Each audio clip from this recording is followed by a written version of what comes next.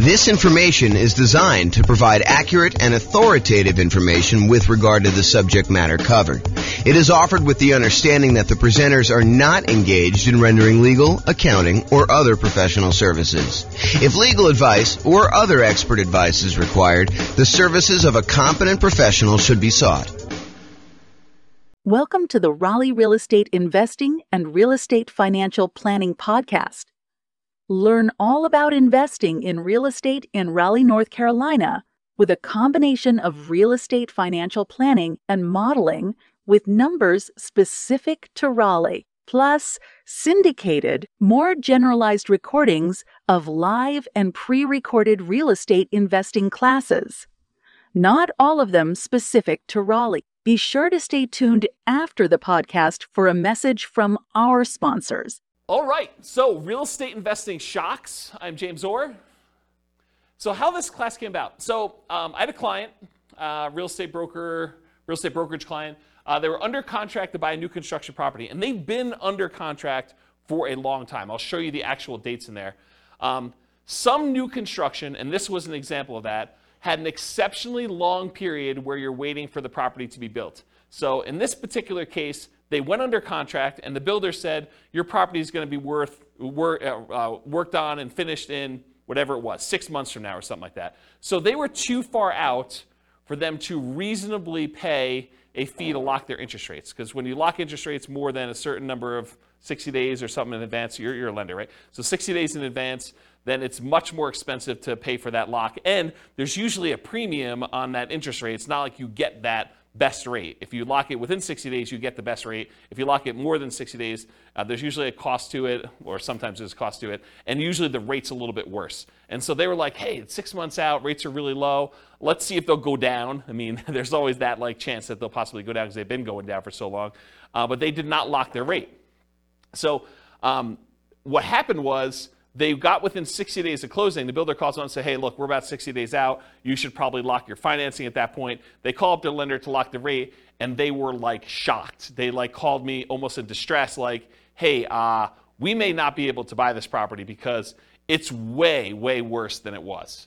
And so that's what we're going to look at. So this is historical interest rates and where they went under contract. So this is going all the way back to probably 1970 or so. You can see rates were at 7.5. They kind of went up in the early 80s to whatever this was, 18.5 or so. Kind of came down all through the 2000s, all through this. And then by the time they got and went under contract, they were not at all-time lows. That was probably 2021 or whatever it is according to this chart. It kind of went up from there, went down a little bit, but it had gone up the tiniest bit. And so when they went under contract, they were at this little mini peak.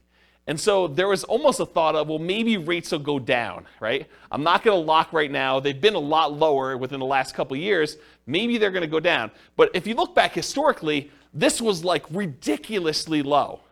And part of what this class is going to go over is this idea of understanding history and understanding probability of what are the chances this is going to happen to me and what could happen to me. And so if you look back over this, you can see that there's a chance that they could have been really, really ugly, right? The chance of it going back up to 17, 18%, pretty low. But, it's been in this 5 range for a long time. I mean, definitely above 5 for quite a while. So for them to think that it was going to go low, maybe, but could also have gone a lot higher. And that's what happened. So this is when they went under contract at this little point right here. This is when they were closing. And so you can see the rates had gone up quite a bit beforehand, and the rates were much, much higher. On the next slide, I'll show you what the actual numbers were and the actual dates. But you could just see visually how this happened, right? And how this was a shock to people. And there's a couple people in this room that experienced this real time where they had something like this happen. They were about to buy a property. You were living in the property, at least one of you guys were living in the property with an option to buy it. And thought, okay, yeah, I'm just going to live here until my year is up because I'm nomading. And then once my year is up, I'll go qualify for a loan. Everything's going to look amazing. My numbers are perfect. If my interest rates stay anywhere near where they are, my numbers are going to be awesome. I'm going to be able to buy this property. It's going to cash flow like crazy. This is going to be perfect. And I love the house. And then this happens. And interest rates go up and you're like, oh, I can't do it, right? I'm really, really close, but it just didn't happen. So that's the hard part. Okay. So here's what happened. the rate changed. It went from about 3.55% on February 3rd, 2022, which is when they went under contract, to 5.78%. So from 3.55 to 5.78% by June 16th, 2022. That was an increase of 2.23 percentage points. So it went from 3.55 and it increased by 2.23 percentage points, or a 62.8% higher interest rate. That's crazy. And that's the shock. So their payment went from, and this is just principal and interest, their payment went from $1,929 per month to about $2,500 per month, an increase of payments of 29.6%. So their payments went up almost a third. If you thought you were going to have close to break-even cash flow nomading this property after a year or two, but now you're going to be negative $571 per month, that's shocking, right? You were going to go buy a property, you were going to be break-even. You thought, hey, look, if I'm able to get into this thing 5% down and I'm break-even on this thing in a year, that's amazing. And now all of a sudden you do it and you're like, oh, now I'm negative $571 a month, like negative almost $6,000, $7,000 a year. That's pretty insane. And that was the problem. So that's why this class exists, is I wanted to, while this was shocking, I wanted to put some perspective on all of the things that can come up that are shocking about investing in real estate. Because this isn't the only thing that can be shocking to people. But then also to point out that this shouldn't have been like out of nowhere surprise. Yeah, interest rates went up and that was kind of a surprise and stuff. But to understand that interest rates were at all-time lows and that it wasn't unreasonable for them to have gone up. And it wasn't unreasonable for a lot of these other things to happen. And then what I'm going to talk about is, they're not magic bullet solutions, but sort of like, what could you do to mitigate or to eliminate the shocks that could possibly come up? How can we get rid of some of these shocks? And so I'll give you a list of some things, and maybe you'll think of some other ones. It's the first time I ever taught this class, and so it might get better over time. But the idea is to kind of give you a list of the different shocks, and then talk about how we can mitigate and eliminate those things. So this kind of like interest rate moving up, it's not a one-time anomaly. It does happen. And so these are the last 6 times that we had interest rates increase by more than 1% in a relatively short period of time. So back in October 1993 to December 1994, over a 14-month period, there was a rate increase of 2.38 points. So not 2.83% in that it didn't go up 2%, but it went up, from whatever it was to 2.38 percentage points higher than that. Okay, so home prices during that period of time, they went up 3%. So if you're wondering, hey, if these significant increases in interest rates that we've had, do home prices drop? And the answer is no. So historically, in every single one of these cases, the interest rates went up. The home prices went up. So it went up 3% for that period of time.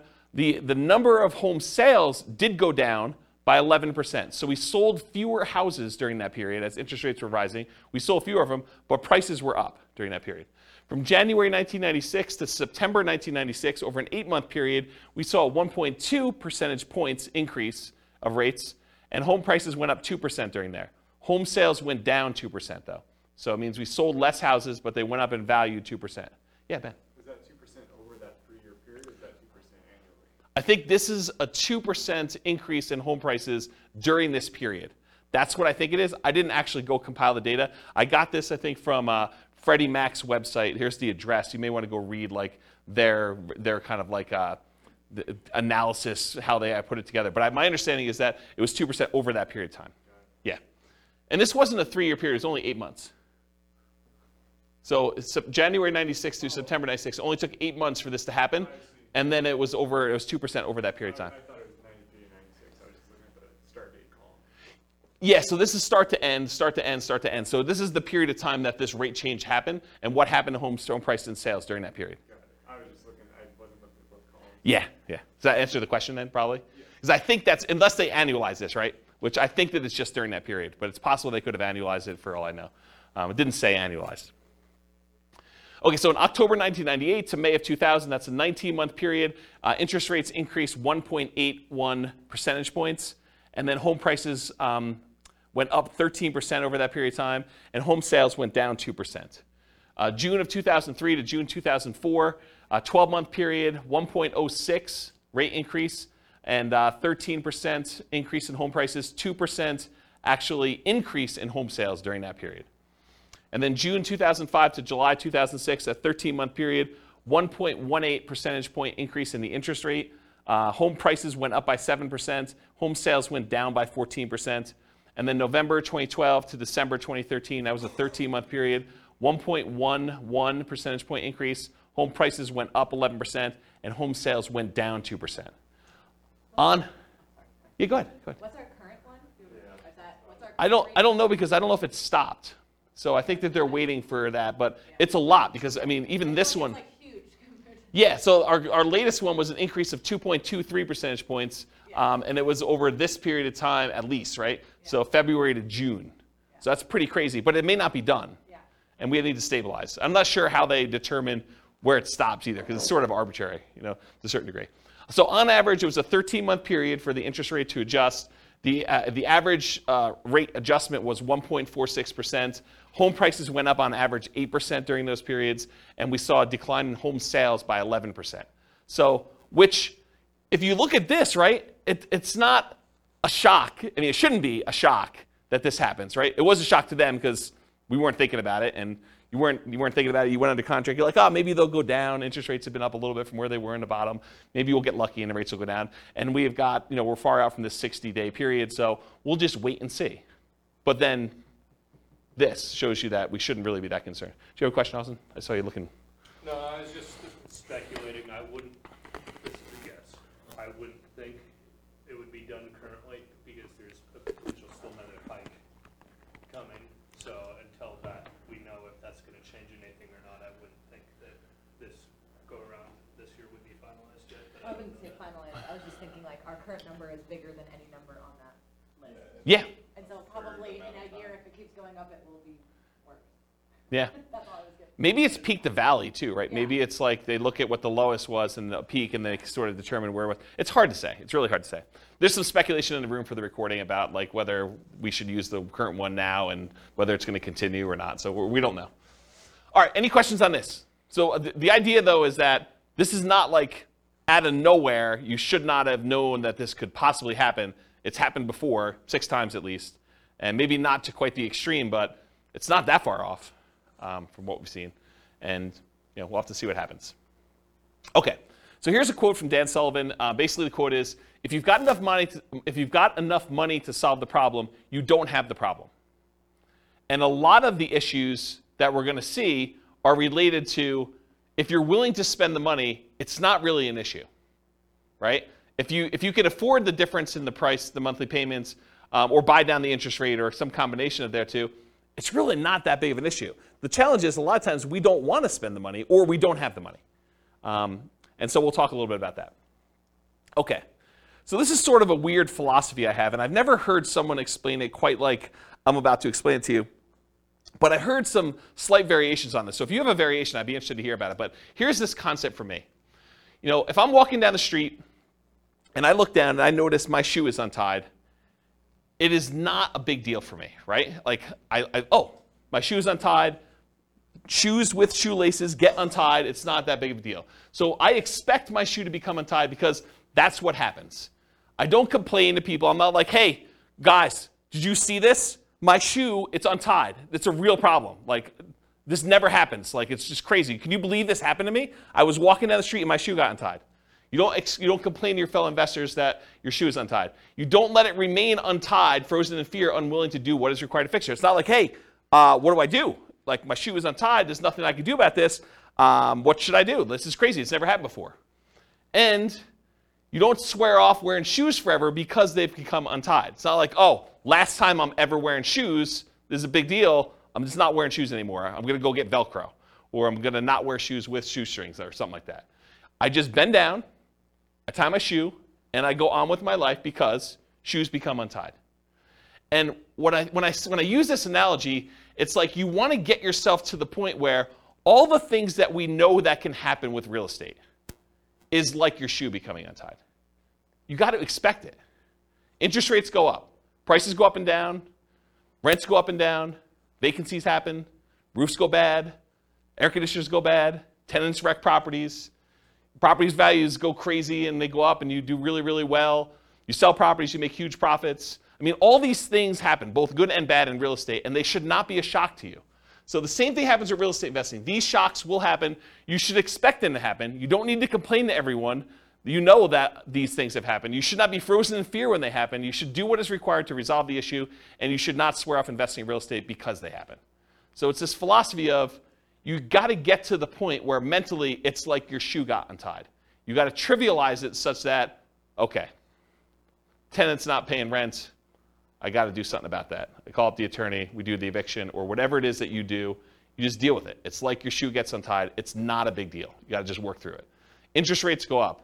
All right, I didn't quite get the rate I wanted, or you're under contract, you're more than 60 days out in new construction, you're like, oh, interest rates went down. That's good. It's like, your shoe's automatically getting tied for you in some ways, right? It's like good things happen to you. Does this make sense? Have you heard a version of this philosophy before where it's sort of like presented like this? Okay. All right. If anyone does, I'd be interested to hear about it. So non-shocks. So these are often shocks because you did not and sometimes expect them. Either you did not expect them or you didn't know to expect them. But you probably should come to expect them. A lot of things we're going to talk about tonight, they're going to seem like, yeah, that makes sense, but I don't always think about it when I'm doing the thing, and so I forget about it, and then when it's a shock to me because it happens, right? So this is thinking about things probabilistically, not this will always happen or this will never happen, but there's a chance, a small chance, that this could be really ugly. There's a large chance that this is going to be fine, and there's a medium-ish, smallish chance that something could happen and it makes it, inconvenient where I have to bend over and tie my shoe, okay? So what are the chances you'll need to deal with this, and what do you do if it does happen? And here are some examples of the shocks that we're going to cover. All the contingencies you have in your contract, they're there for a reason.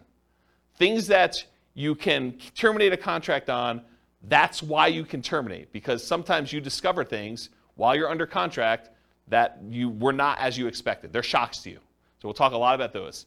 All the maintenance you have on properties, all the repairs you have in properties, and capital expenses that come up with properties. Guys, roofs go bad. You should budget to have to spend $5, $10, $15, $20, $50,000 on a roof. Whatever it's going to cost you to replace a roof, you got to know it's coming. Got to know ACs go bad. You got to know furnaces go bad. You got to know that flooring wears out. Kitchens get outdated or wrecked or destroyed by tenants sometimes. Bathrooms get destroyed. It's part of the thing. Your shoe becomes untied. Roofs go bad, right? So you can't complain when you have a roof go bad. You just have to budget, plan, and spend the money to replace the roof. That's part of what you need to plan for. All the property ownership issues. People slip and fall. You get sued. Neighbors complain. They do irrational things. They'll come over your house without you knowing, without you expecting them. All that crazy stuff. So all the property ownership issues, all the property management issues. At some point, someone's going to claim that you treated them unfairly. Even if you do treat them fairly, they're going to feel slighted in some way. Tenants are not going to pay rent sometimes. Even if you do the best job at screening tenants, all these things are going to happen. I'm not trying to be negative about it. It's just be a realist. Realize that this stuff occurs, and you got to treat it like it's a shoelace. Like, okay, I got to deal with that. I'm just going to deal with it. Going to tie my shoe and move on. All the natural disaster and accident issues.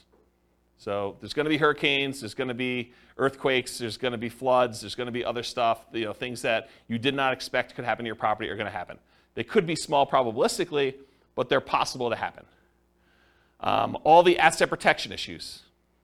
So all the things about slip and falls and people suing you and perhaps challenging your ownership of properties, multiple properties, or you getting in car accidents and people coming after you for that. All the stuff you deal with in normal everyday life exists. So just be aware of that. So including all the different things we're discussing in tonight's class. There are reverse shocks, as I've hinted at before. Sometimes shocks go in your favor. Home prices go up while you're under contract. Interest rates drop before you can lock in financing at a reasonable rate. The $10,000 roof repair you thought you were going to have to make when you're under contract to buy a property turns out to just be a minor patch job for $500 that buys you 5 more years. The ancient-looking air conditioner that isn't working is fixed with a simple service call for a few $100s, and it ends up working for another 10 years. These things happen. Just like you buy a property when the air conditioning is working, and it turns out you need a whole new AC unit just randomly. Like it's the coils are cracked or something that you just could not tell while you were under contract. So good and bad things happen to you. Does that make sense? Okay. So here's the intent of the class. Raise your awareness of what the shocks are. Try to give you some of the simple ideas of what the possible ways are to mitigate or eliminate them, and that there are no magic bullets or magic solutions to many of these shocks. It's not like I'm going to magically solve the roof issue or the interest rate issue for you. I'll tell you some tips and how I think about it, what you can do for it, but they're not going to solve all the issues for you. So just realize that up front. Okay? Okay, so here's the class format. We're talking about shock, what it is, and then how to mitigate and completely eliminate it if possible. And then I use this abbreviation ME instead of saying mitigate, eliminate all night. So ME is going to be an abbreviation on the slides that show the mitigation, elimination sort of slides. Okay, so here's some general principles. These are sort of things that, in general, help dampen the impact of any of these shocks. Okay, so many of these are universally applicable to all types of shocks. Number one is reserves. You really should have reserves to invest in real estate. These will help mitigate the overwhelming majority of these issues. Again, if you have the money to solve the problem, you don't have the problem.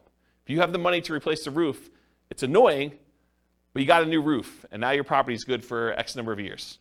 You know, if you need to replace an AC, just replace the AC. If you can afford to buy down the rate and get it back there, you buy down the rate. Yeah, it's not ideal. You just do it, though. If you want the property and it's going to be a good investment for you long term, you just figure it out.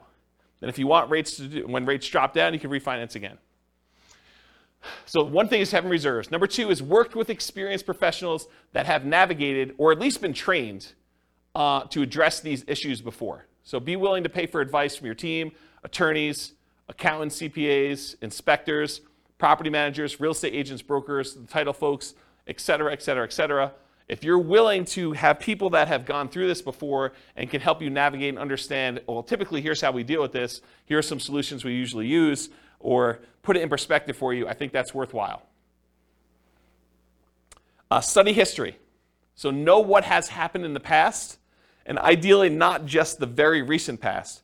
As I showed you on that chart with interest rates coming down, they were really looking at, and I didn't ask them this, but I assume that they were really looking at that last 5 years or so where interest rates were really, really low. And they're like, hey, look, we just came off a really, really low interest rate. Maybe these rates are going down again. But if they look back over a very long period of time, they would have seen that it's not unreasonable that the rates did what they did, right? And then have a backup plan whenever possible. So what is your plan if this happens? Maybe really low probability, but what are you thinking? And maybe there's things you can do now that will make it easier for you in the future should that come up. And then evaluate what your risk exposure is and determine what level you're okay with. If rates go up by half a point, am I still in? If rates go up by 2 points, am I still in? If rates go up by 5 points, am I still buying this property? And just evaluate what makes sense for you. What are you willing to deal with? What are you not willing to deal with? And then patience. I think this is part of the manage your expectations sort of philosophy. It's like, what's reasonable for you? Like, what do you expect to happen? Do you expect every property that you go to buy that you will have no things come up on inspection?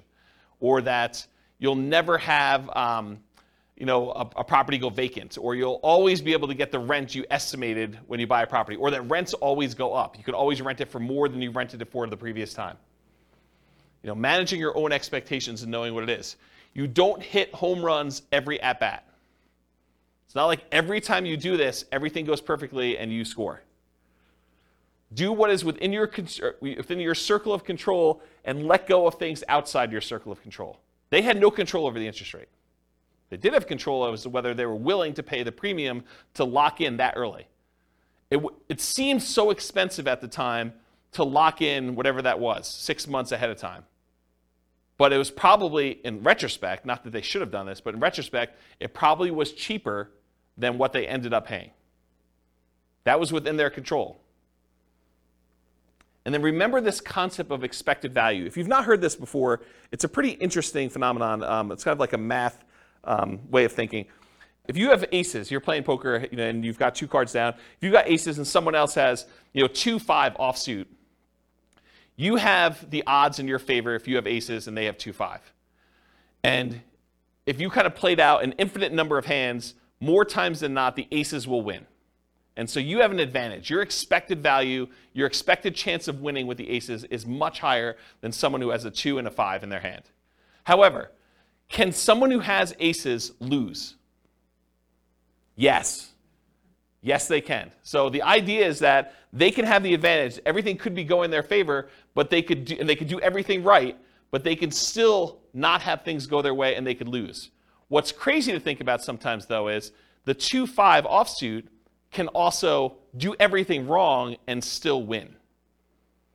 Right? They could go and play the hand completely wrong, but the cards that they get dealt in the middle of the table end up being 3, 4, 5. And that's what's hard to understand. So you got to think to yourself, okay, the odds look really good if I do these things for me to win. Not saying I'm guaranteed to win, but they look really, really good. And you got to be careful because sometimes, like with the 2-5 offsuit, you do the wrong thing and you get rewarded. You locked in 6 months earlier and paid the premium, and that seemed like the wrong, it may have even seemed like you were doing the right thing at the time, and maybe that ended up not being the right thing. And you could still end up that being correct if you had interest rates go up by 2.65%, over that period of time too. Okay. Any questions on patience? Cool. So I'm going to go over some different groups, the stuff before you buy a property, the stuff when you're under contract, the stuff post-closing once you own a property, some things specific to selling, and some extras. I think there's only one extra that I've gotten here. So that's the groups we're going to do. So let's go over before you buy. And some of these, once I go over 1 or 2 of them, they're similar enough we're going to be like, okay, we already know that. All right, so you're out looking for a property to buy. You find an amazing one. You want to put in an offer, and maybe even do put in an offer, but you find out there are multiple offers. This could be a shock to you. If you've never been in a market where you have multiple offers on a property, or you've never bought a property before and realized that the really popular, very desirable properties sometimes get more than one person bidding on it, you may not be ready for this. Anyone who's kind of been buying a property in the last 2 years has been like, oh yeah, multiple offers here, we see 20 of them. But if you're brand new, you haven't seen that, could be a shock to you. If you are looking for the best of the best properties, why would it surprise you that other people also like that property and want it too? So it should not be a shock. So here's the mitigate or eliminate thing with multiple offers. If you are willing to compete, make strong offers that have the best chance of getting accepted. And I have a slide coming up from a class I did called the 10 tips to get offers accepted in hot markets. I'll kind of give you the 10 tips, but if you really want the 2-hour version of that, go watch that class. And then the next thing when you're doing multiple offers is work with a professional who understands multiple offers and can give you some tips for doing it. And again, you're not going to win every one of them. It's just impossible. If you have 20 offers on a property, which is an extreme case for really, really hot markets, 19 of them don't get it. And then know your market. Sometimes it makes sense to make a strong offer right away with short deadlines to avoid competing offers. You go see a property, you're like, okay, this one's really, really good. I definitely want this. I have a feeling it's going to get multiple offers on it. So I'm going to come in hot tonight, make an offer, tell them I need an answer by 9 a.m. tomorrow. And you come in really strong with your offer. It has to be so compelling that they're not willing to wait to see what other people are willing to do. And so that could be a strategy. Or sometimes it makes sense to wait, let all the other people show it, let them put in their offers, and then have your agent call the other agent and say, hey, what does my guy really wants it, what does my guy need to do in order to get this one accepted? What do they need to beat? And they can tell them, go ask your seller, because sometimes you're not supposed to give away that information without permission from your seller, but go ask your seller, say, look, if you want the best offer, I'm willing to come in and make it happen. You just need to tell me what that number is. And so there's an incentive for the seller to tell you what number it needs to beat. And it is impossible to always know which one of those options to go with. You can't know whether you should come in early or you can't know if you should wait, because there's maybe some agents or some sellers that are like, if it's a reasonable offer, I just want it, I want to get it done with. And sometimes it's like, I want what's happening at the end. Okay? Can't see? All right, cool. So 10 tips to get offers accepted in hot markets. So this is from a 2-hour class I did of the same title. And I'm just going to really quickly run through the list, but go watch this class if you want details. And we're sort of post-hot market as I teach this, but it could come back later, and then you definitely want to go review that class. So number 1, 10 tips, price. So improve on your price. Number 2, be willing to make up an appraisal gap. So if the property doesn't appraise, be willing to make up any difference or to completely waive that you need an appraisal at all. Number 3, use escalation clauses. So sometimes you'll want to say, I'll go $5,000 above the next highest offer. So you can actually use an escalation clause to increase your offer price to that.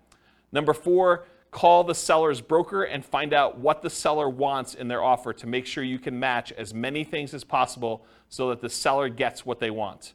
Sometimes it's not always about price. A lot of times it's about price, but sometimes it's timing, or I really don't want to move the pool table, or I really don't want to do an FHA loan. As long as it's conventional, I'm fine. I've got concerns that it won't go FHA or VA or whatever it is. So you got to find out what the seller wants. You do that by calling the seller's broker.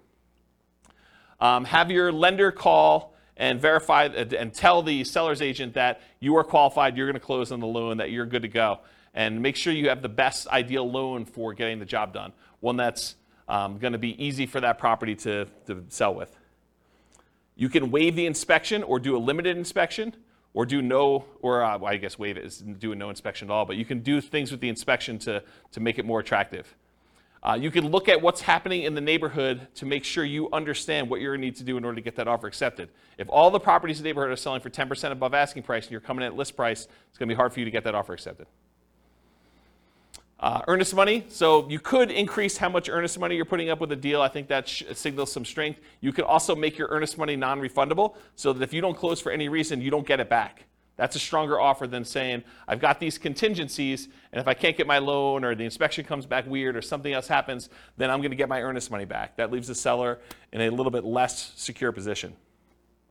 No conditional sale, so you do not need to sell your property before you buy this property. And then in some cases, especially when you're an investor and you're willing to buy more than one property, being willing to accept a backup position, because a certain percentage of the offers that do get accepted fall out. And if you're in backup position, there is a chance that you will not have to be in a bidding war again, competing, that you'll just by default be in first position and get the offer accepted. So that's my quick list of 10 tips to get offers accepted in hot markets. Any questions on those? All right, sweet.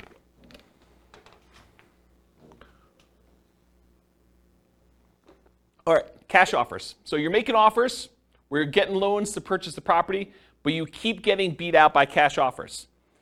For some people, this is a shock. They're like, hey, look, I'm offering $10,000, $20,000, $30,000 over asking price, or maybe you're just asking full price.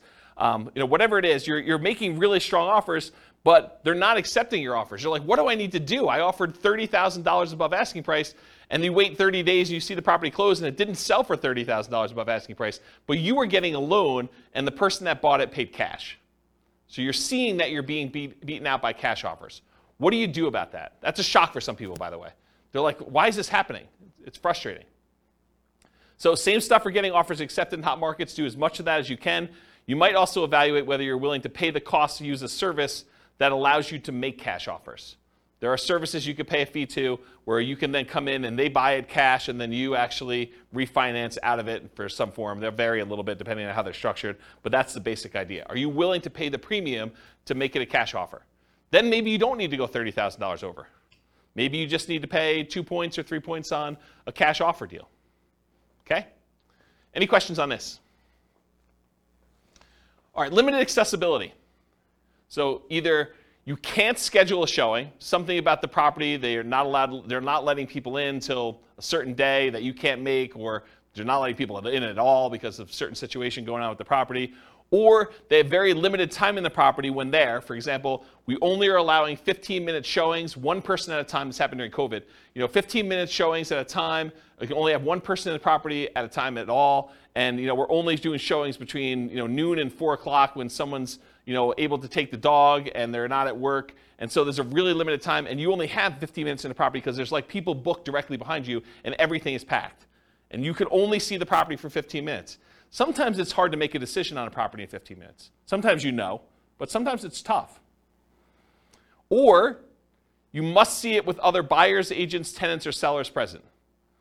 There are other times you're looking at a property and the seller insists that they be there. Or the tenants are there because they will not allow you to be in their property without them being present, so you don't go look at their room that they're growing weed in or something like that. Or there are other buyers there. It's an open house, and that's the only time you can see the property, the only time they're showing the property. Or there are other agents there. Or, especially with multifamily properties, this happens quite a bit, you can't see all the units before making an offer. They'll tell you, you can see unit 1 and unit 7. Unit 1 is just like units 1 through 6. Unit 7 is just like units 7 through 15. Well, you only see 2 units. The other ones are in different condition. Some better, some worse. But you can only see 2 before you make an offer. So that can be problematic. But this can be the norm in some markets, right? It can be, especially in different market conditions where it's a really hot market, or maybe it's based on property type, or just that particular property is kind of a weird one. But that could be pretty typical for what you're expecting. But it could be a shock for some people. So see it as it is, but not worse than it is, Tony Robbins. So how do you deal with this issue? How do you mitigate it? How do you eliminate it? Keep your ability to fully inspect the property. And by inspect the property, I mean yourself and or any professionals you hire, inspectors, termite guys, radon, like all the different guys you want to come in and do tests as part of your offer. So don't give up your rights to do this testing if you're going to do that. But if you have to be competitive, sometimes you have to be willing to say, okay, well, I'm only going to do a limited inspection, even though I didn't get to see the whole thing originally. So you want to get a multifamily property bought in a really hot market. Sometimes you're like saying, well, I'm only going to do a light inspection. I'll just do a walkthrough of the other units, but we're good. I know what's going to be there. I've done enough of these. You got to be willing to kind of accept that risk if you need to do it. And then evaluate what your reasonable exposure is and what the probability is that will happen, and bake that into your offer. Say, look, I've seen enough of these at this point. There probably are some ones that need a full kitchen remodel, probably some that need a bathroom remodel. So I'm out at most, whatever it is, $15,000, $20,000, whatever number you put in for your remodels. And so that could possibly be the case. And I can't imagine every single one of them is going to be like that. So let's say half of them are. And so you could say, there's probably a X% chance that that's the case. So I'll go ahead and bake that into my offer. I know that I'm going to possibly have to come out of this. If it's better than that, great. If it's worse than that, yeah, I got a little worse of a deal. Okay? Any questions on limited accessibility?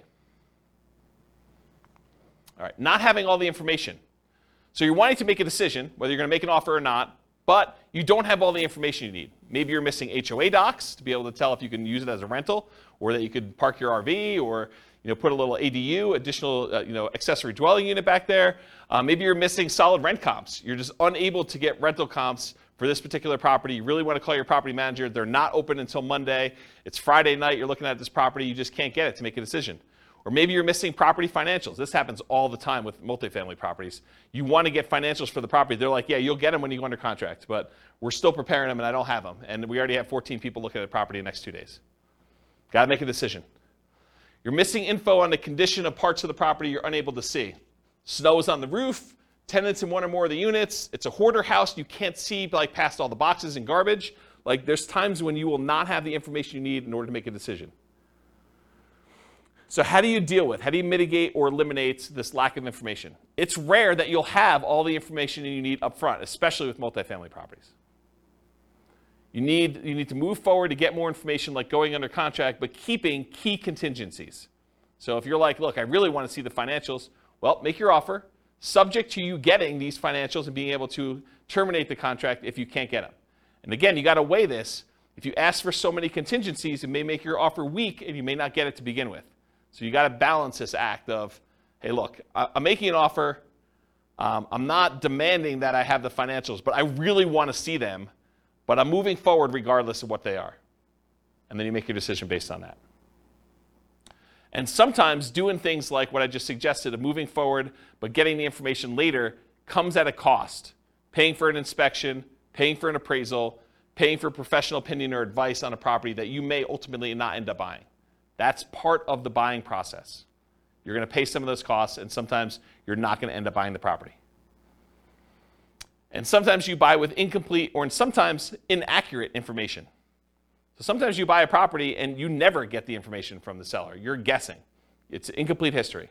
Or sometimes they give you information and it's wrong. They tell you, yeah, the HOA allows RV parking here. and you come to find out that that was not correct. Or Airbnbs. That's another good example.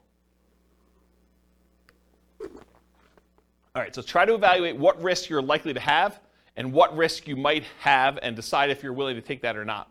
In some cases, you might be risking the cost of inspections, the cost of appraisals, and or your earnest money.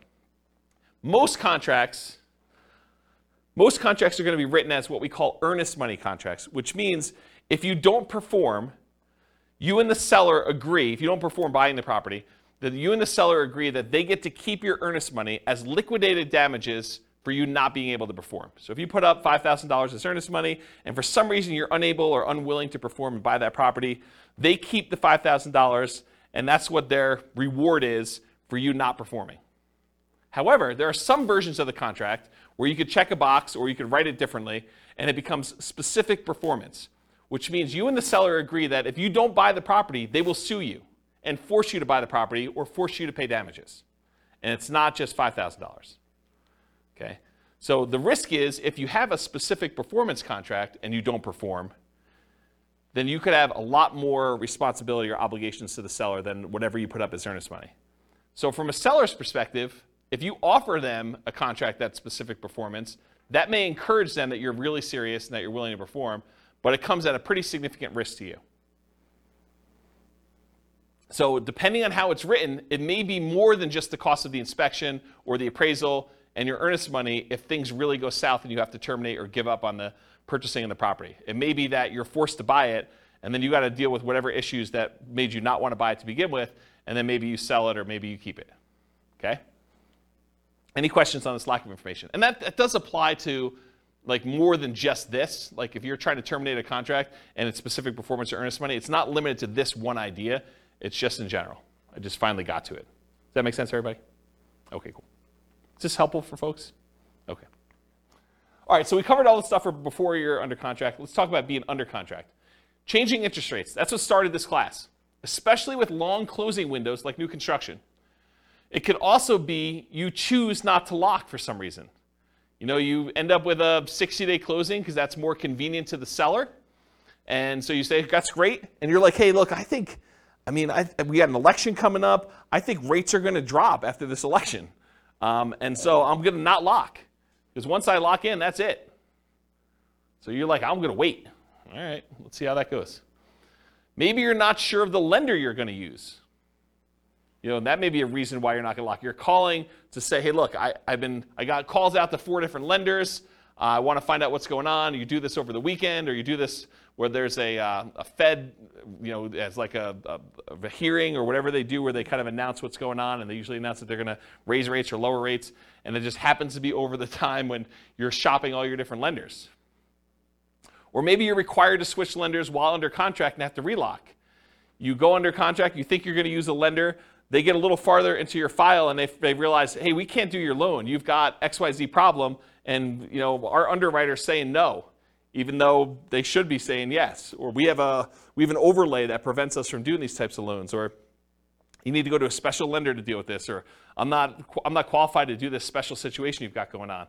And they say you got to go to another lender. And now rates are different. All these things can come up. So changing interest rate, what do you do to mitigate or eliminate this? You consider locking rates as soon as possible. You consider paying the extra fee to lock farther out. They could have paid the fee and got a higher rate. And I think a lot of times, if you look back historically, a lot of times that would not have been worthwhile. They would have ended up not really gaining from that. In this case, it would have been worthwhile, but we didn't know that. It's hard to tell in advance. Some builders may offer long-term locks or incentivized financing when you go under contract. So it could be an incentive of the builder. You know, you go under contract today, you can lock in your rate with our builder lender, and it's good through when you close. That's just part of our program. Beware of variable rate loans, adjustable rate mortgages, and loans with balloons. So adjustable rate mortgages are mortgages where the interest rate can change. A lot of times they're fixed for 2 years or 5 years or whatever it is. And then after that, they can adjust. Sometimes they adjust once and they're fixed for another 5 years. Sometimes they adjust every month. Sometimes they adjust every 6 months. Sometimes they adjust every year. Depends on which version of the adjustable rate mortgage you have. And then loans with balloons.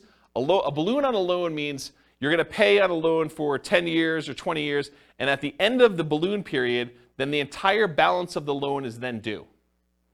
So you might be paying as if it's a 30-year loan, but it has a 10-year balloon, so the payments look like you're going to pay off the loan in 30 years, but by the time you get to year 10, they're like, okay, you now owe $300,000 of this $400,000 loan. We want the full $300,000 in full on year 10. And then you got to either refinance or pay the $300,000 and get out of there. And not every lender will automatically refinance your loan. Sometimes you may have to change loans. Sometimes the interest rates change significantly between that 10-year point and the other 10-year point. So it could be a real problem for you to get out of there at that point. So anytime you take on a variable rate loan or a loan with a balloon, this opts you in to additional potential shocks in the future.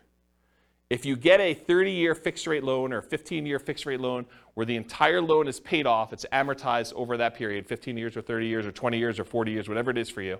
Most common is 30. But if you get a fully amortizing loan, you opt out of this additional risk.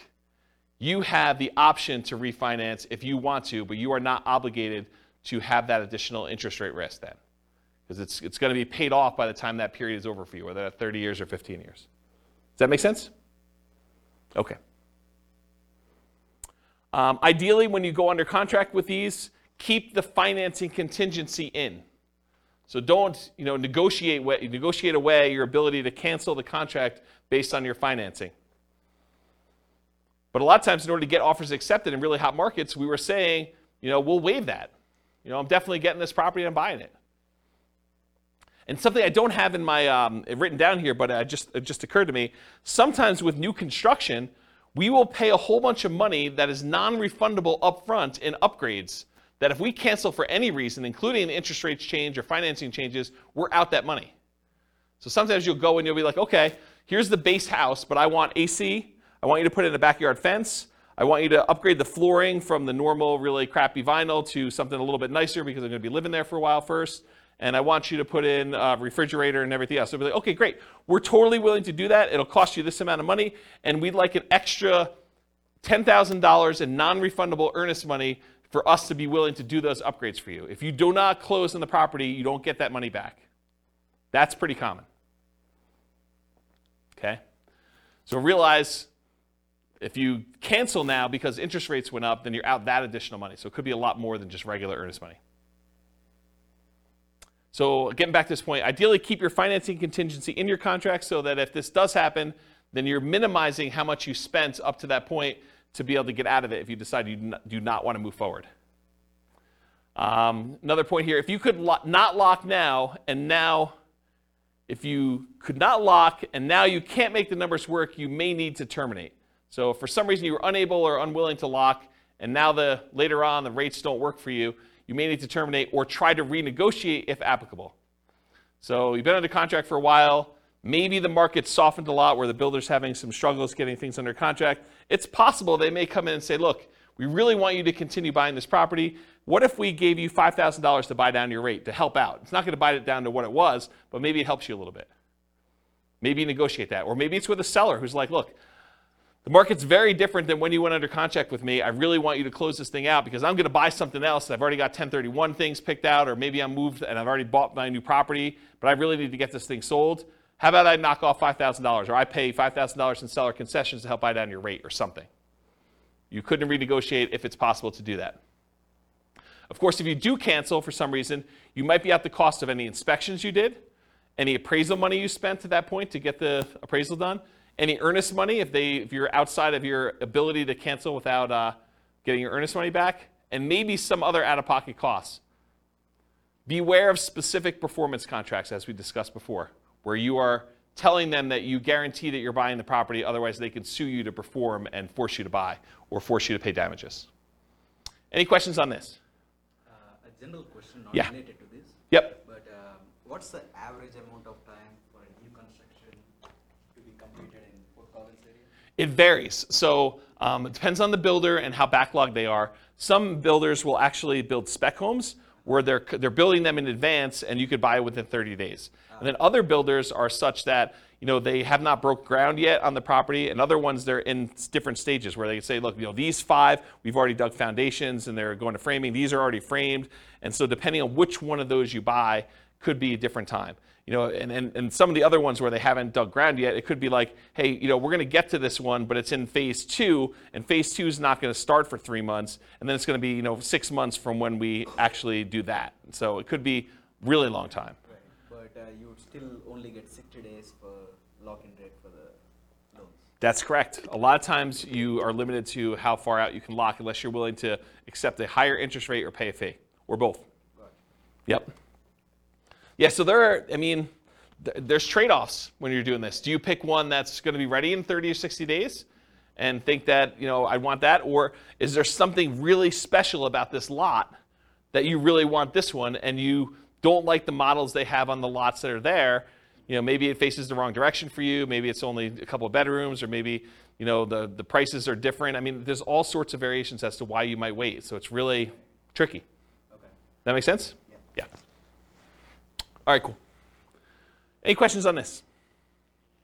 Sweet. Inspection issues. So in most cases, you'll be inspecting the property after you go under contract, often with the help of your team, home inspector, for example. Sometimes this might also include disclosures from the seller, including due diligence documents like leases or property disclosures where the seller tells you everything that they know about the property, at least in theory. Might also include things you might discover during the same period, like survey issues. So you say, look, that shed looks like it's really close to where I thought the property line might be for the neighbor. We probably should get a survey on this property. Or, this fence looks really janky as to where it is. Maybe I should check and have a survey done to see if the fence is really the property line and stuff like that. And sometimes you have a survey done and it's wrong. The shed you built or the deck you built is on someone else's property, or their deck on your neighbor's deck is actually on the property you're trying to buy, and it's potentially problematic.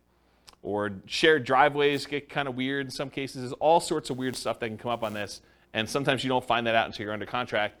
And a lot of times you've already paid your inspection fee at that point, because you've inspected the inside of the house, and you paid the survey guy in order to come out there and do this, and you paid for your appraisal, even if the appraisal wasn't done yet, because you kind of prepaid it with the lender in order to get a jump start on it, because there was a shortage of appraisers, and you wanted to make sure you got your spot in line. And so now you're out, inspection, survey, and appraisal, for a property that you may be terminating on or that you got to negotiate on.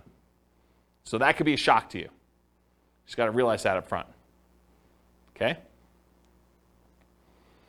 There are going to be things that come up on a property on inspection. So this should not be a surprise to you. You are going to find things on the inspection. That's what the inspection is for.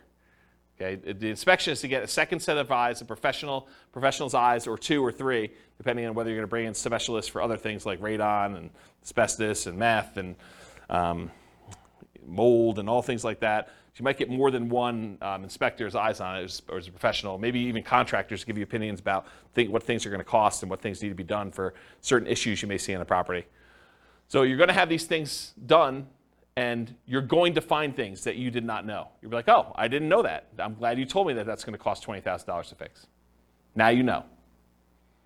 Typically, you're not going to be negotiating things you saw or discovered before you made your offer. So if you saw that there was no kitchen sink, you should not be negotiating for a kitchen sink once you make your offer. You saw it, you made your offer based on not being a kitchen sink there. Does that make sense? And that goes for a wide spectrum of things. Okay, that's it. And even with the inspection, sometimes your inspector is unable to do something. Like it snows around here, and sometimes the roof is covered with snow. Your inspector cannot inspect the roof when it's got covered with snow. So if you're buying a property and you have a really limited inspection window, unless you extend out the ability to inspect it for snow later or something like that, or sometimes it's under snow for 30 days, not as much around here, it's highly unusual. But if that's the case, that's problematic. You may be buying a property that you've never seen the roof for. Okay, so how do we mitigate or eliminate these? Reasonable expectations. If you're buying a 20-year-old property and the roof's never been replaced, you or your team should realize it's going to need a new roof soon. Just makes sense. So for you to be surprised by that or shocked by that's problematic. Keep your ability to terminate and negotiate in a contract. Might be out of the cost of an inspection, maybe an appraisal in some cases, maybe your earnest money depending on how you structure it. But you want to make sure that you have what you need to be able to negotiate these things if things come up. If it's not something acceptable to you, even if the seller could or would address it, then with the advice of your team, terminate. So make sure you understand like what the repercussions are. But if you're like, hey, look, even if they did move the shed there's something weird about that. I don't want to be involved in it anymore, or whatever. If they could fix something that you had an issue with, then you have to make that decision. And then negotiate legitimate shocks, not just trivial things. So realize that up front. Any questions on inspection? Cool. Can't qualify for a loan. So you're about to buy a property, you're getting a loan. Ideally, you got pre-qualified with a lender, a quality lender, before going under contract. Ideally, more qualified than them just telling you, but you telling them, hey, I make this much money, I have these debts. They say, it sounds like you can qualify for about a $500,000 house. That's not the level of qualification I'm talking about. I want them to pull your stuff. I want them to put you through the system. I want them to tell you that, provided you can get me this, this, and this, then you're qualified. And you say, I can definitely get you this, this, and this, and you're very confident you can do that. That's the level I'm talking about. Maybe even more if you're able to. While under contract, you discover you no longer qualify for the loan. So something happens that prevents you from getting the property. And it could be any number of things. Credit change, something happens to you where, a medical bill you thought you paid pops up and all of a sudden it's not done. You're like, this is problematic. It's going to take me a little time to get this fixed out and work through it. Or maybe I don't have the money to pay the bill anymore or whatever. Your income changes. Maybe you get, what's the opposite of promoted? Demoted. You get demoted and you get put in a lower position job or something like that. Or you have to change jobs. Unfortunately, while you're under contract, you have a loss of job or something like that. If you have a significant injury or an accident that prevents you from working, if you get divorced while you're under contract to buy a property, or you have a death of a spouse, these types of things can happen, and they could change your situation and prevent you from getting the loan.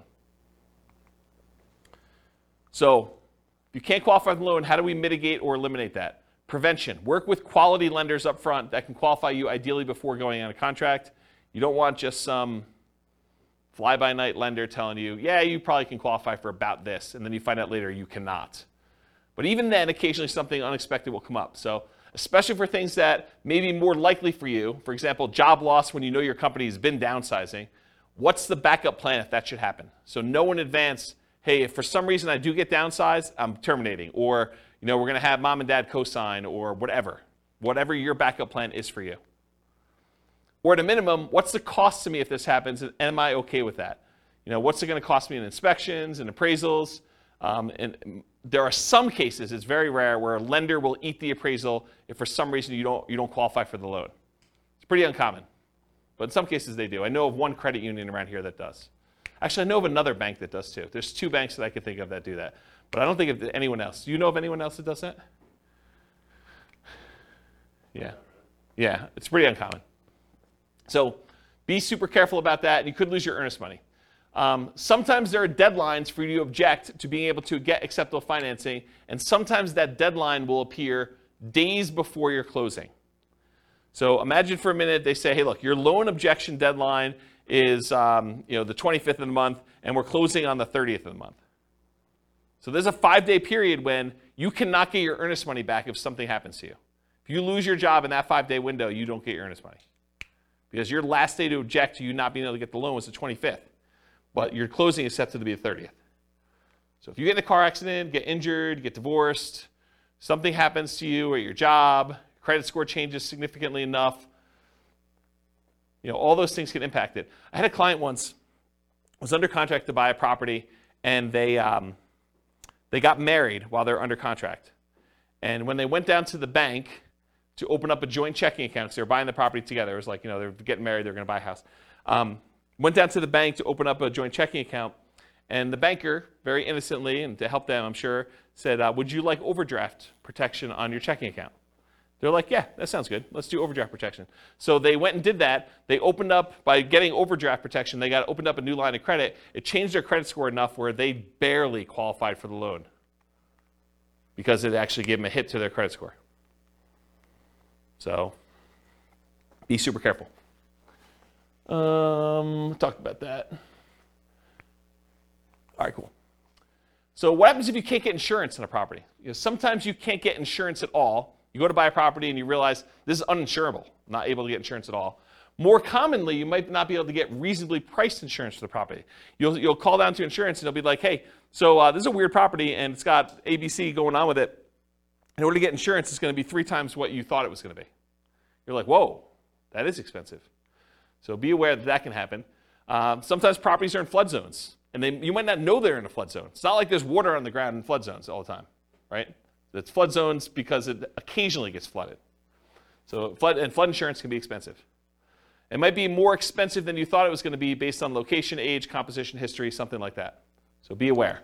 Other one on here is fire. Fire? There's a lot of places that will not insure homes because of how what they're considered in terms of property, like if you were in Netherlands or other areas, it can be really hard to insure. So they could not insure them because they're in some type of fire area where like forest fire or something like that? Yeah. Yeah, that's kind of what I was thinking about location, but yes. Yep.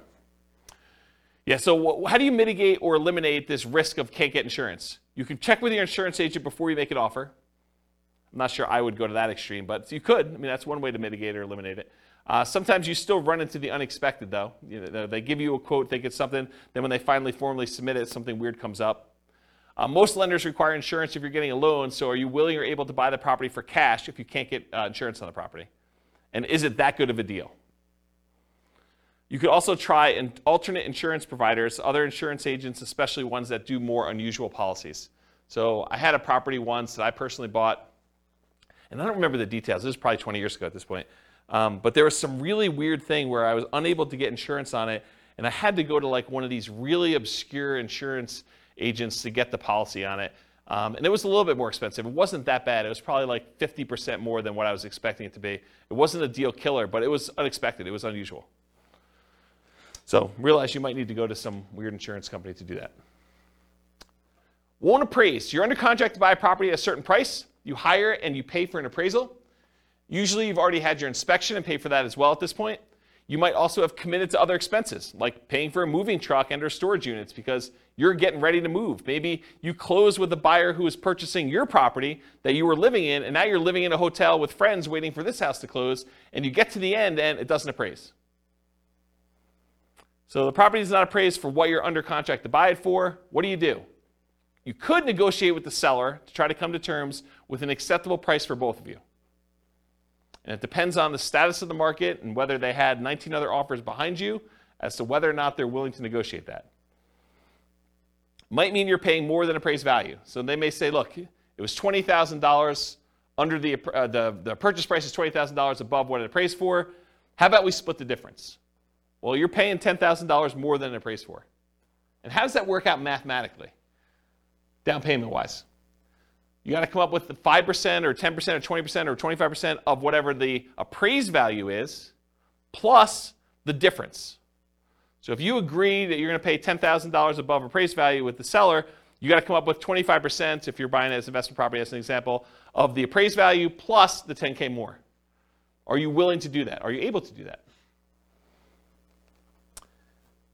And if you can still terminate based on appraisal, you might be able to get your earnest money back. If you're like, hey, look, I don't want to buy this property because it appraised for $30,000 less than what we're under contract for, so I think I want to cancel. And so you paid for inspection, probably paid for the appraisal, but probably can get your earnest money back if your deadline is still there and you're able to do that in a contingency. Yeah? Can you also get another appraisal? In some cases, you may be able to get another appraisal. Sometimes that can really vary, right? Appraisal. It can. You could also contest the appraisal. Yeah, sometimes you could say, hey, look, you use really bad comps. These are not comparable sales. Yep, those are also good mitigate, eliminate options. Is FHA? I think FHA sticks with the property. I think if you have an FHA appraisal on a property, I'm pretty sure that sticks with the property for like 6 months or a year or something like that. Talk to your lender to get details. But certain appraisals will stick with the property, even if you go and try to hire another lender to do it. With conventional financing, I'm pretty sure they do not, as of right now, and this could change. Lending policies change all the time. Okay, title or HOA issues. So you're under contract to buy a property. You negotiated to have the right to review the title work with your attorney and the HOA documents. While you're reviewing the title work and the HOA documents, you discover something unacceptable in the title documents or HOA documents that prevent you from doing what you want to do with the property. For example, having an RV or being able to do short-term rentals or being able to have rentals at all or something like that. Or that you feel could impact you when you got to resell the property later. So maybe it's not something you're worried about, but you're like, hey, that's going to be a problem because this property is sort of built for X, and it turns out you can't do X with it based on something in title or something in the HOA documents or something like that. So something comes up where you're unwilling to do this. As a side note, this is like one of my little weird pet peeves. Is your real estate agent competent to review title work for you? Are they trained on how to review your title work and tell you what is going on with it, whether there's a problem in there or not? The answer is no. We do not get trained on title work. Title work is an attorney type thing. It's a legal thing. So your real estate agent is not qualified. So you should not rely on your real estate agent to review your title work. All right, so how do you deal with, mitigate and eliminate title HOA issues? So in some cases, the seller could do something to solve the issue. You can negotiate with the seller to try to come up with terms that are acceptable to you to fix or mitigate the issue. For example, if you thought you were going to be able to park an RV on the property, but the HOA says you can't, then would you be okay with an X dollar discount instead? That could be a possible solution. If you could still terminate based on title or HOA, you might be able to get your earnest money back, often out the costs up to this point, whatever that is, inspection, appraisal, etc. Any questions on this? Cool. All right, post-closing. What if you can't get rent? Can't get the rent you thought you were going to get? You bought a property with the intention of renting it, traditional buy and hold, short-term rental, nomad, whatever it was. You now own the property. You've already gone through closing, everything you've got in hand, but you can't quite get the rent you thought you were going to be able to get. That's a shock, right? I thought I was going to get $2,000 a month. Can't get it. Maybe it's $1,800. Maybe it's $1,500. Lower than expected. The market's softer than expected. Maybe you just, fewer people applying. Maybe it's poor time of year. You've got a property and you're trying to rent it over Christmas. You closed right after Thanksgiving, and now you're trying to rent the property between Thanksgiving and Christmas. Good luck. It's a soft time of year. You get poor feedback from the previous tenants or guests. Maybe you got really bad ratings on Airbnb for that. Maybe you got, there's a new website comes on where tenants get to rate the quality of the properties, or maybe that exists in your marketplace, and you got really bad reviews.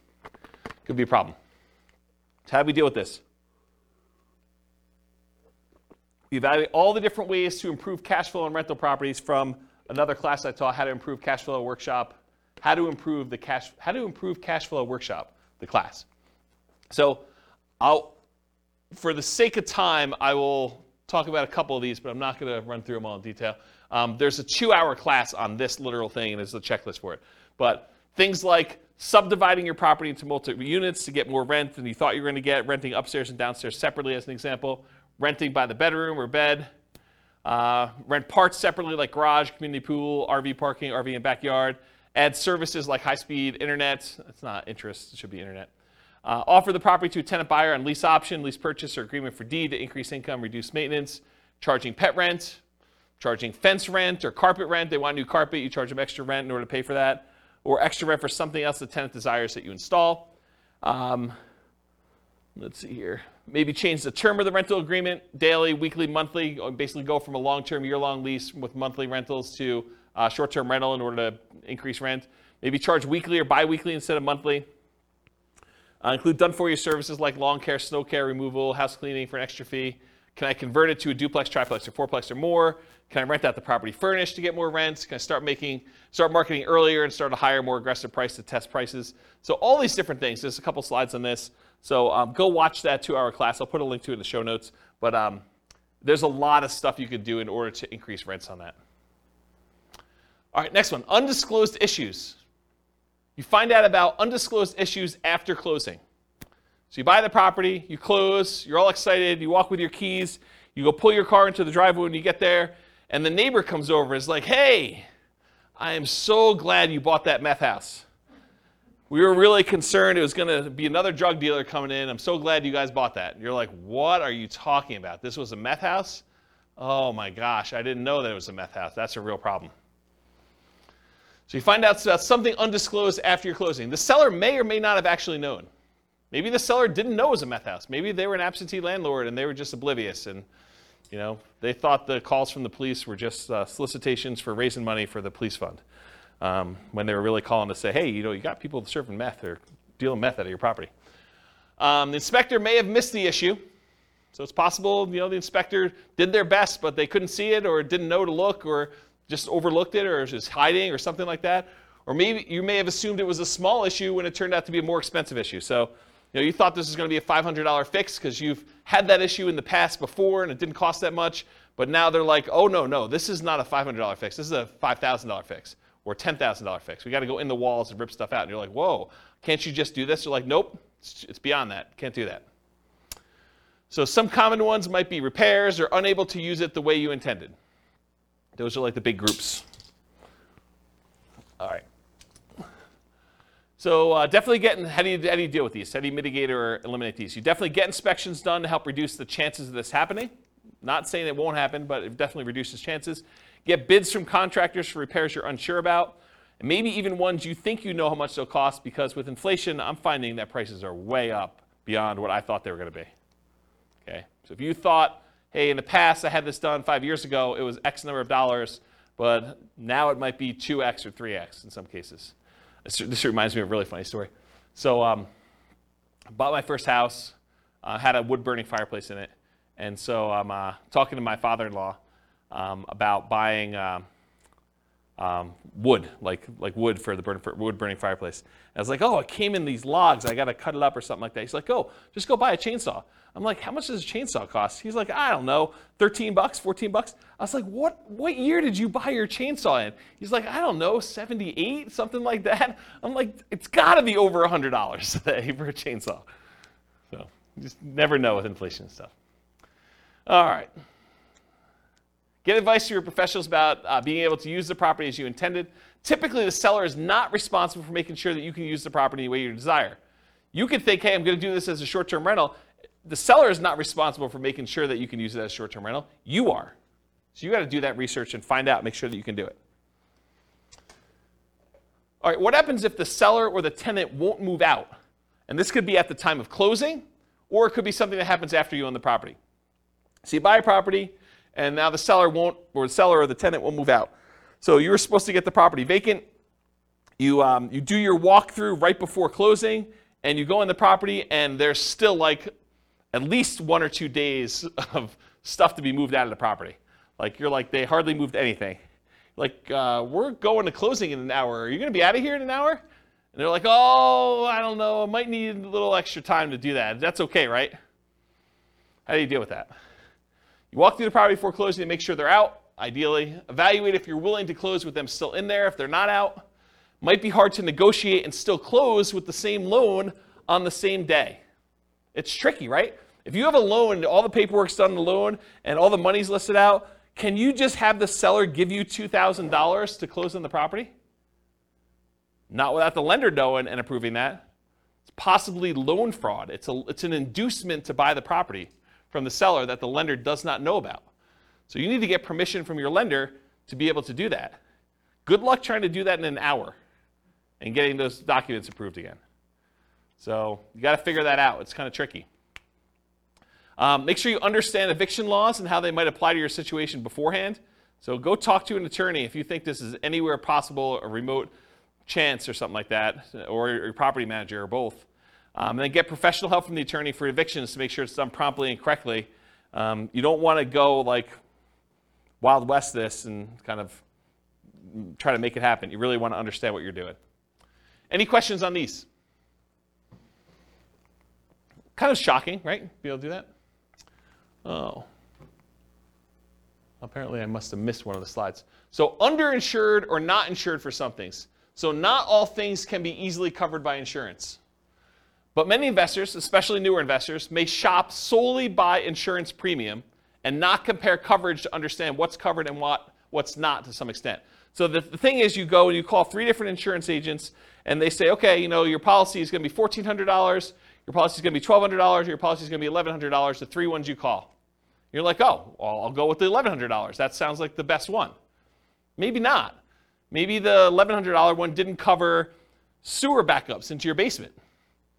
Or only covers personal injuries on your property to $500. And now someone gets in an accident on your property, they slip and fall, and their medical bills are $5,000, and now you're coming out of pocket $4,500. Well, that $300 that you saved doesn't look so good now, does it? And that's the difference between some of this stuff. So you have to have you have insurance, but you opted to choose a less expensive insurance policy. It's limited coverage for an actual claim, or it's not covered at all.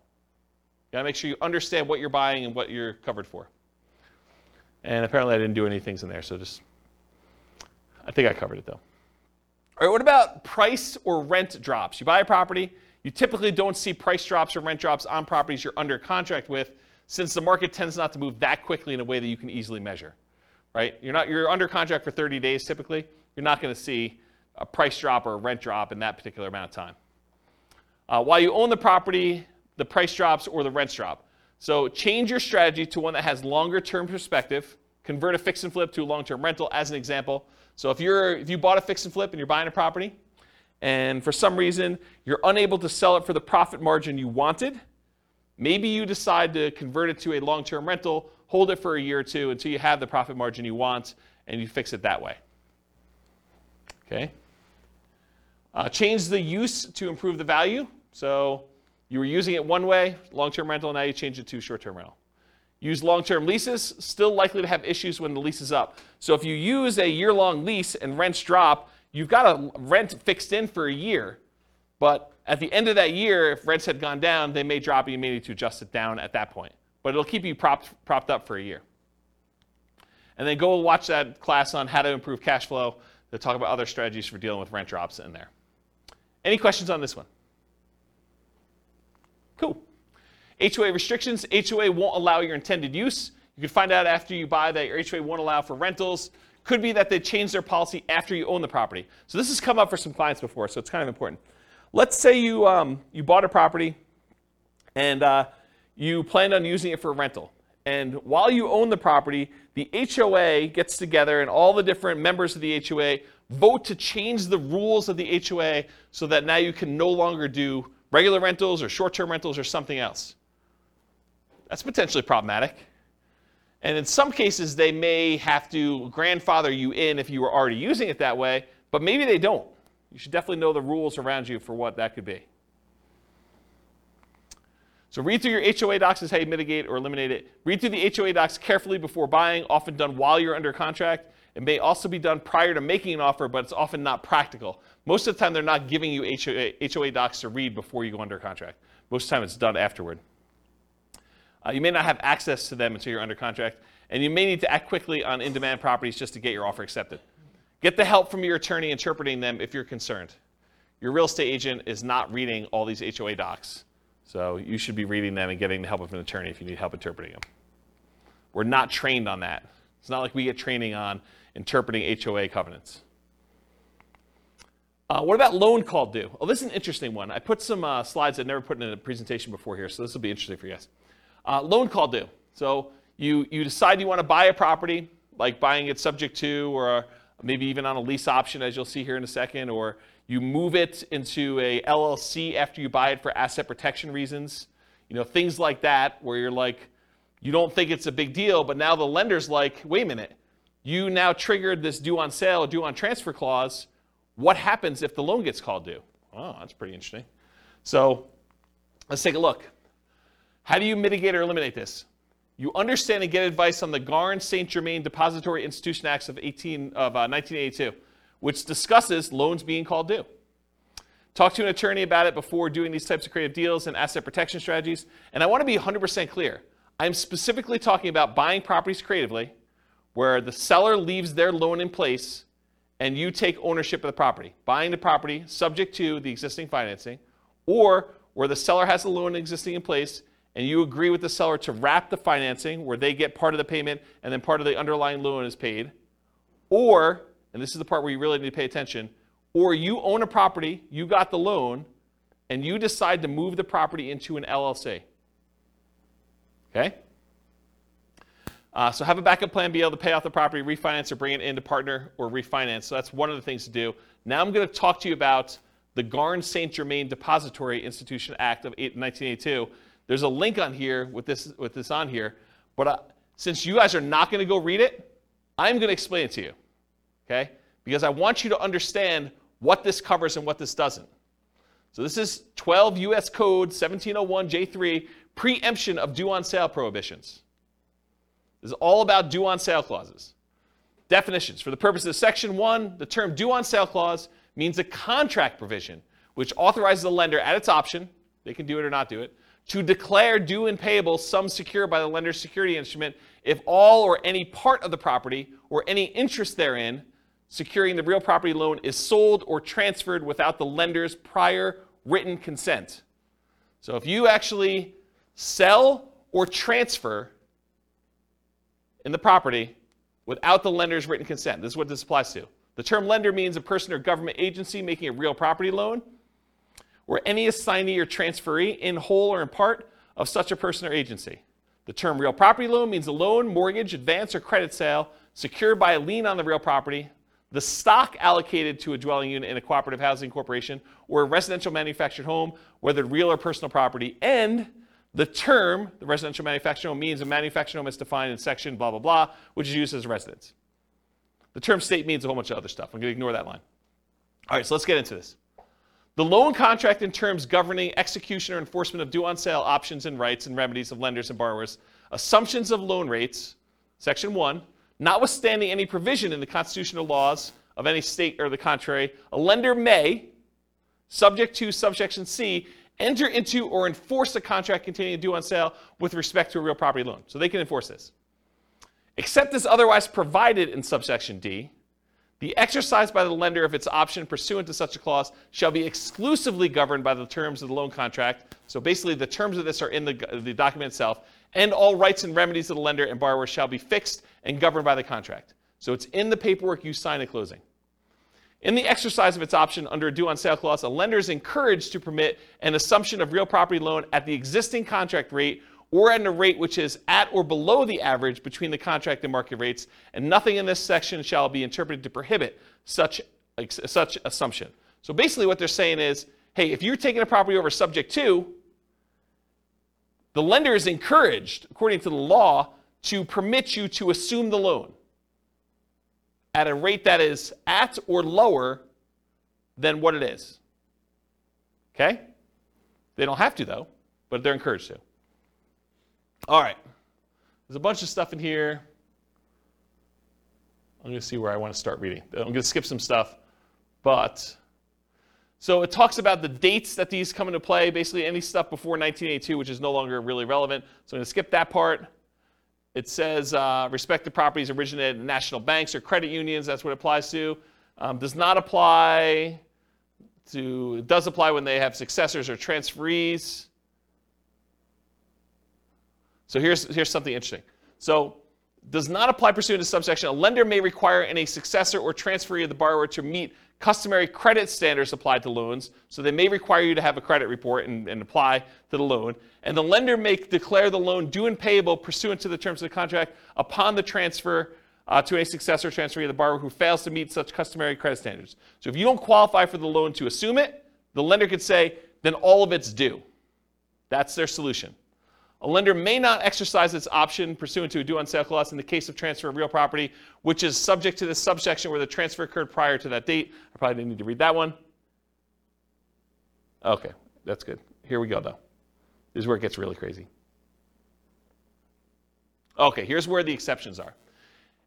Exemption of specified transfers or dispositions. Have you guys ever heard this concept? Like, if you're going to go buy a property subject to, or you're going to move something to an LLC, as long as you kind of do it into a trust, everything's good to go, right?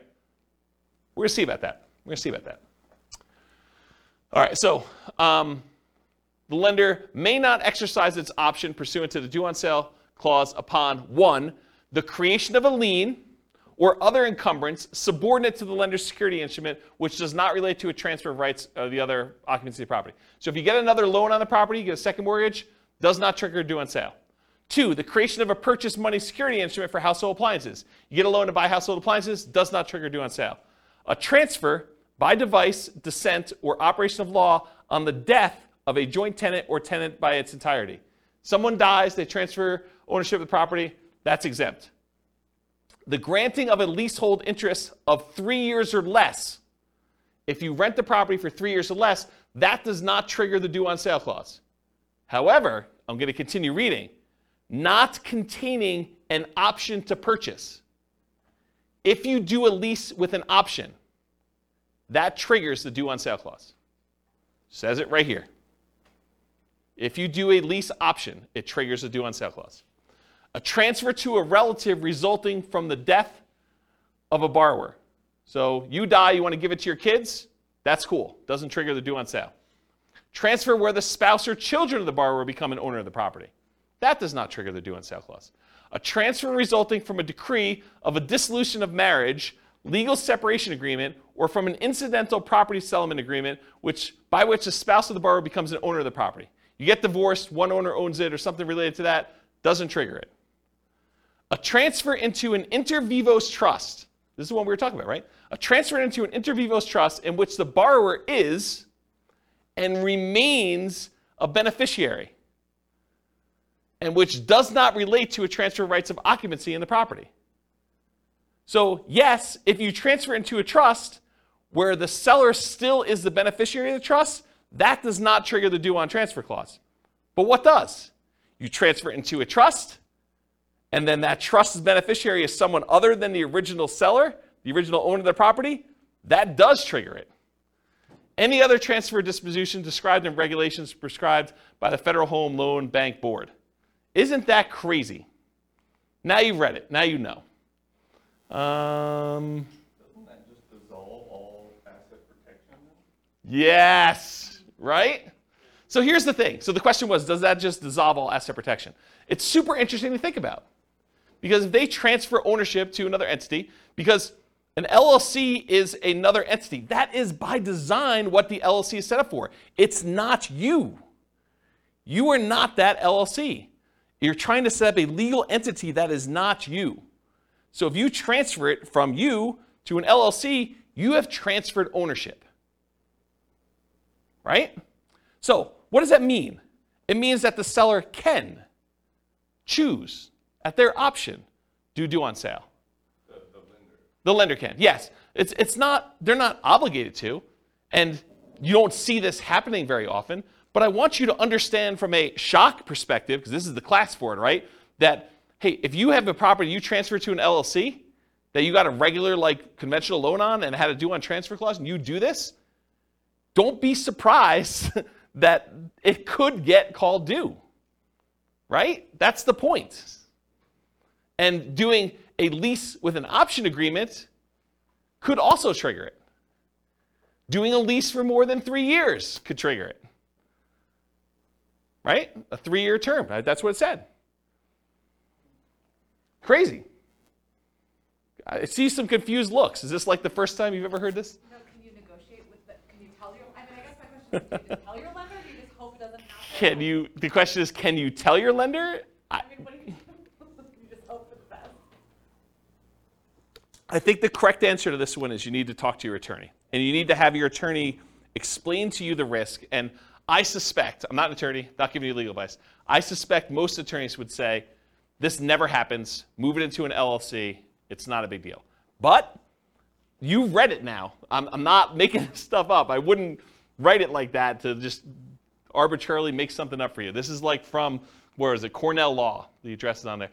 www.law.cornell.edu/US code/text/12/1701J-3. Go look it up yourself. You can read the code directly from their website. This is it. Okay? So, I'm not going to read this last page because it's not germane. But you guys now see what the issues are. Okay? So when you see it online, it's not a big deal, blah, blah, blah. Now you know kind of like you're playing in this gray space and you understand it all. All right, so selling. Any questions on that? I kind of abruptly ended, but surprise! You guys got to learn about due on sale clause. Shock. Whatever it is there. Interesting, right? It's kind of fascinating. So I knew you guys would never go read it, so I wanted to read it to you. It's this gray area of, do I really read you a code, like law code in a class? And you guys are like, ah. But then there's some really interesting things that you have to like, you wait for it. It's like, okay, the build-up's there, but where is he going with this craziness? Well, this is where I was going. Okay, so selling. What if you're selling and you get no offers? That's a shock for a lot of people, especially when you're used to getting 20 offers. You're trying to sell your property, you're marketing it or hired a professional market for you, and you're not getting offers on it. So how do you mitigate or eliminate that? Increase your marketing, Improve the desirability of your property, and I define that as change the price, improve the price in some form or another, improve the condition of the property, make it more desirable for them to want to buy it, or improve the terms or financing available for the property. Those are really the three levers you can pull, right? You can increase exposure, get more people looking at it, and hopefully you find the one that wants to buy it. You can change the price to attract more people to it. You can change the quality of the property itself, or you could change the terms upon which you're selling it, or the financing is another way of saying that. So you could bribe them to get better financing. If they couldn't afford the $2,000 a month P&I payment, you could pay $5,000 to buy down their interest rate. Now it's $1,900. Now it looks more attractive. That type of idea. Any questions on this? Buyer backs out. You're trying to sell a property. You got a buyer on the hook. They're under contract to buy the property with you. What happens if they don't go through with it? You're marketing property for sale, find a buyer, buyer backs out. So mitigate or eliminate this. Realize that your negotiating power diminishes significantly once you go under contract, and it shifts largely to the buyer with their contingencies. Your strongest negotiating position is before you accept an offer. So try to negotiate as much as you can before that point. You lose a ton of power once the buyer goes under contract and they have all their normal contingencies in the contract. Then the power shifts to them. And that's especially true in markets where the contract is written very pro-buyer, like Colorado, as an example.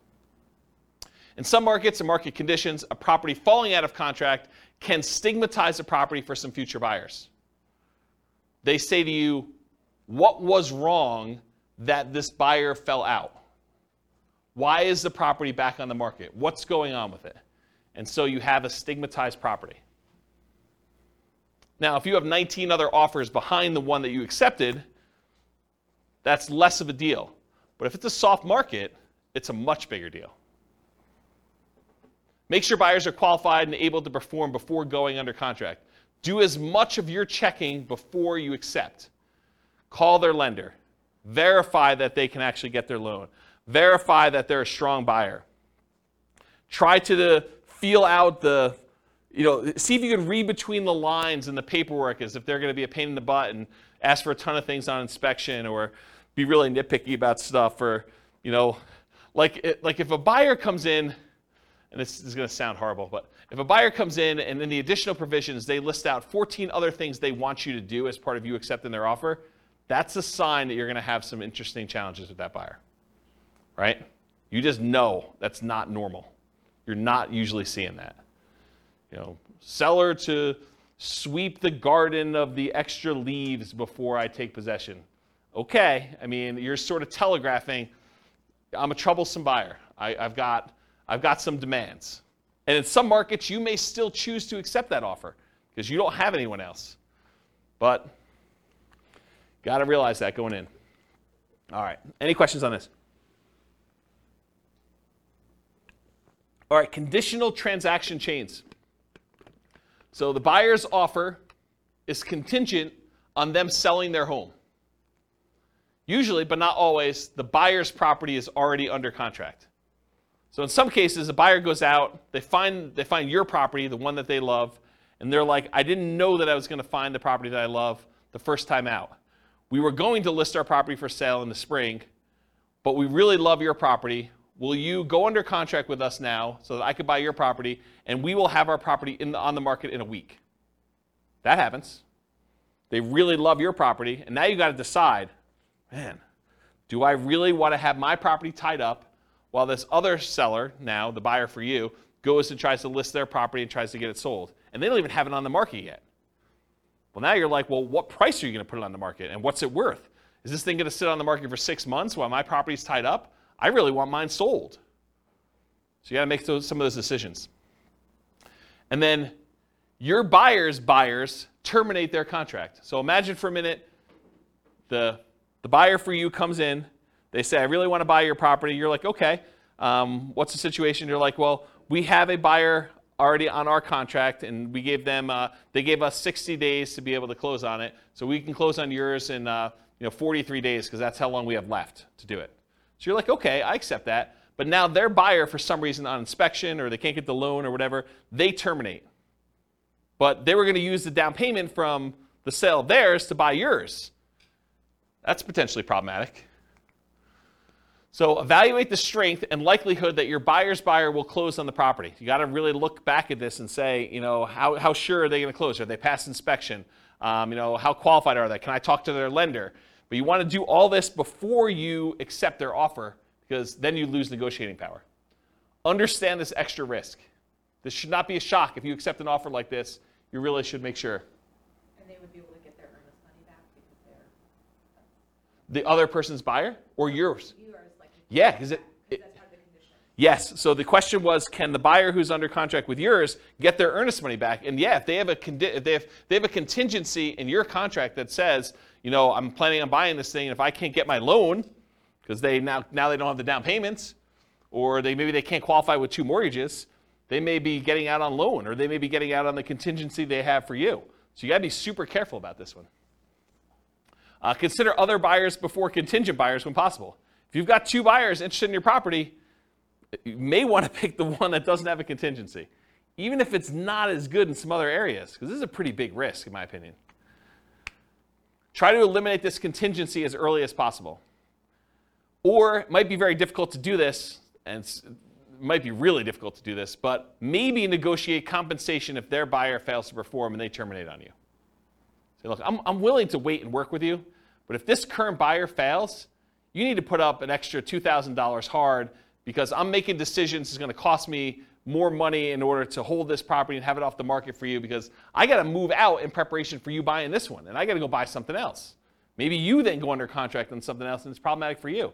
So the time to negotiate this is when they're hottest, when they're most excited about going under contract in your property, not after you get them under contract and they thought, I won, right? You want to do this before you sign and do it.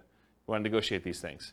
But it can be really hard to negotiate, really, really hard, especially if you don't have anyone else interested in yours, right? It's really hard for you to say, oh, we don't have anyone else. Why don't we just accept this one? And the thinking is, if they don't buy it, we'll just, someone else will come along. We'll keep it available for showings, and maybe someone will come along and do it. But the chance of someone coming along and being in backup position is relatively small. Not a lot of people are wanting to shop properties that are already under contract in some form, unless the market's hot, then they might. Okay, any questions on this? Cool. Extras. So I put one here about 1031 exchange issues. If you're trying to compete a 1031 tax-deferred exchange, you might be trying to buy a replacement property or to sell a property that you've already selected a replacement property for. So you're like, hey, look, I really want to buy this new building. I'll have to go sell my old building in order to be able to 1031 exchange into this new one, and I'm trying to work that out and the timing of it. It's higher stakes in a lot of cases because there can be significant tax consequences for you. It's not just all the other stuff we've been talking about. It's all the other stuff we've been talking about, plus now you might have to pay taxes on something that you didn't think you would have to do. And it's capital gains tax and depreciation recapture tax if it's a rental for whatever period of time you held it, plus if you have any rollover from previous 1031 exchanges. So it can be something that shocks you. Sometimes it's an issue with timing, especially with new construction. You try to buy a new construction property as one of the properties you're 1031 exchanging out of, and for some reason the builder delays. The contractor's there, or there's construction delays or supply line delays or something like that. You thought I was going to easily be able to do this, and now you're pushing up against a deadline, or maybe you're over the deadline. Sometimes it is an issue with inspection, appraisal, or other contingency where you're like, I really don't want to proceed with this because I've got this other stuff going on. So how do we mitigate or eliminate this? Get a contingency on your replacement that the sale must go through, or you can cancel and get your earnest money back. So when you're about to go buy something else, tell them, I'm doing a 1031 exchange. If my other one doesn't close, I'm not buying this one. And I want that contingency up and through as far out as I can get it, right? So that you know, or at least as far out as the other one's supposed to close. Maybe more if you can. Carefully consider your replacement property or properties.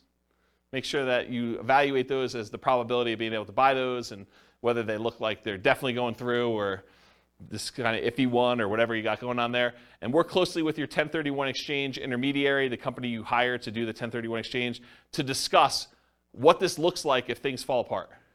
Either your buy side or your sell side or whatever. Make sure you have those conversations to understand how they usually deal with it. This is like that expert advice sort of thing, right? And then make sure you have a backup plan. Because some of the consequences for this can be huge. If you owned a property for a long time, it's appreciated a lot. Tax bill could be pretty significant for these. So we're not just talking like I gotta pay $500 extra a month on a rental property because the interest rate went up. This can be orders of magnitude higher, right? All right, any questions on this? Otherwise, I'm gonna do conclusion. So, most of these shocks, if you think about the shocks we went through tonight, right? Should you anticipate most of these? Is there anything in there that's really a surprise? No, once I told you what they were like, yeah, I mean, this makes a lot of sense. They should be anticipated. You should see them. You should understand that these are likely to happen. Now, what probability? What's the chance of them happening? Could be really small, could be very common, right? So you got to understand where we are with that. But getting professional advice and guidance and having reserves can help mitigate most, if not all, that we're likely to experience. Can you see that why having reserves can just say, okay, yeah, that's annoying, but if I want to do it, I'm still going to do it because it's just a little bit more money. And sometimes it's just money at different times, like the roof. It's not like you didn't have to do a roof. It's like a roof's coming. It's just now I had to do it at a time that was inconvenient for me. Study history to better understand what can happen. So it's helpful for you if you can look back and say, hey, interest rates have been a lot higher than where they are now. The chance of this thing going up from here is really high. And knowing that that's a real risk for you. Okay. Any questions? Was that helpful? Kind of a crazy class? Surprise. Surprise at all sorts of stuff. I really like that due on sale thing. I think that was pretty cool. No one goes and reads. They just say, on the internet, they say if you do a trust. That's how you get around it. Don't ignore what the law actually says. Just do the trust thing. Okay. All right, cool. No questions? Awesome. Thanks for coming, guys. I do appreciate it. I will see you all next week if you're coming. Bye-bye for now. With home prices up, mortgage interest rates up, and rents up, but not quite enough to counteract the higher prices and interest rates. Cash flow on rental properties in Raleigh is harder than ever. Book a call with the Real Estate Financial Planner to apply our proprietary 88 strategies to improve cash flow on your rentals. See the show notes for a link to schedule your call and improve your cash flow today. If you're a real estate agent, lender, or professional in Raleigh that wants to help our real estate investor listeners, consider reaching out to learn about collaboration opportunities with this podcast. We'd love to add more value to our listeners by having you assist our investors buy, sell, and finance their real estate investments. See the show notes to schedule a call to discuss collaboration opportunities.